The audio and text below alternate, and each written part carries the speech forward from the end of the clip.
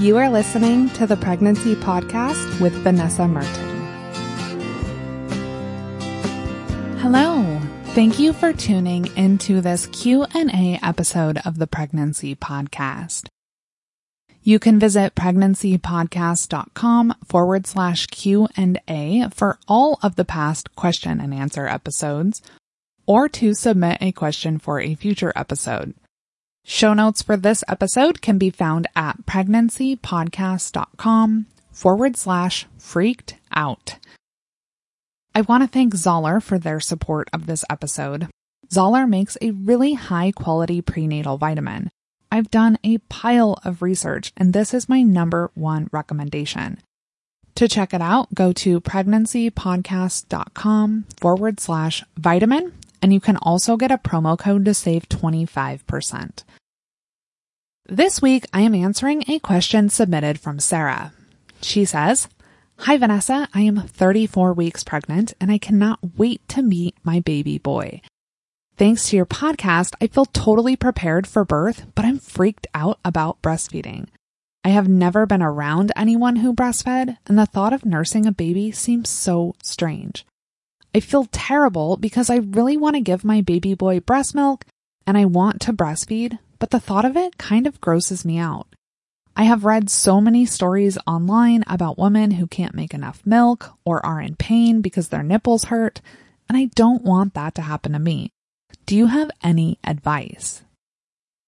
Sarah, thank you for submitting your question. And I specifically chose this question to air today because August is National Breastfeeding Month in the US, and it's the start of World Breastfeeding Week. So it seemed fitting to address a question about being freaked out about breastfeeding, because I know that you are not the only one who feels this way. Let me start with just saying there is nothing wrong with being freaked out about this.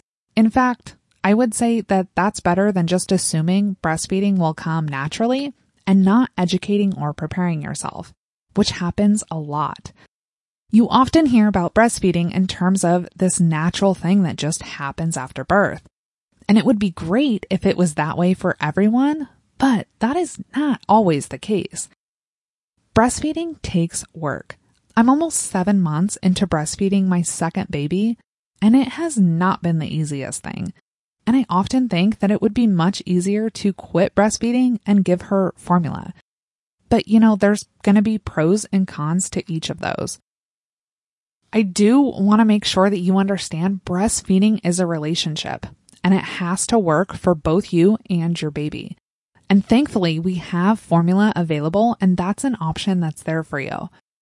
While I am a strong advocate for breastfeeding, I really support you and your right to feed your baby in whichever way works best for your family, whether that is exclusive breastfeeding, exclusive formula, or some combination of the two.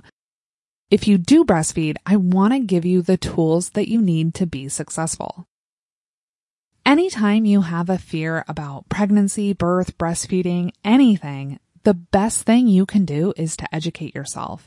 The more you know, the less afraid or freaked out you're going to be. While you can't experience what breastfeeding will be like or practice it before your baby arrives, there is a lot that you can do. So to start, educate yourself.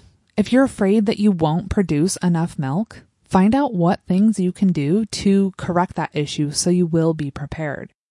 If you're freaked out about having sore nipples, learn about getting your baby to latch properly. That's the biggest reason for sore nipples when you start breastfeeding. Maybe you want to have some nipple cream on hand just in case. Look up lactation consultants in your area so that you have contact information for one in the event that you need help. I have done a lot of episodes on breastfeeding that are going to help you get educated. And I will link to all of them in the show notes for this episode so you can run through the list and maybe listen to some that you haven't heard yet. I will also link to my favorite breastfeeding book, La Leche League, Kelly Mom, and the All About Breastfeeding podcast. These are my go-to resources. You mentioned that you've never been around anyone who breastfed. Have you ever considered going to a breastfeeding support group? I know it may seem silly to go to one before you have your baby, But this can be a huge help in making you more comfortable about nursing your baby. You get to be around some other mothers who are breastfeeding. I guarantee that you're going to learn some stuff, and you're going to feel so much more prepared. And lastly, get your partner prepared and anyone who is going to be there to support you in the weeks following your birth. Talk about being freaked out, get them educated about breastfeeding so that they can be there to support you in the best way possible when you need it. Sarah, I hope that you find this helpful. I know that your feelings about breastfeeding are shared with a lot of expecting moms. I wish you the best for your last weeks of pregnancy and for your breastfeeding journey. You can see any notes and resources for this episode at pregnancypodcast.com/freaked out. I hope you are enjoying the weekly Q&A episodes. And if you have a question you would like me to answer, you can submit it at pregnancypodcast.com/Q&A. I want to thank Zoller again for their support of this episode. Zoller makes a great prenatal vitamin that uses the active form of folate, really bioavailable iron. It has omega-3s like DHA. This, in my opinion, is the best vitamin on the market. To check it out and get a promo code to save 25%, go to pregnancypodcast.com/vitamin.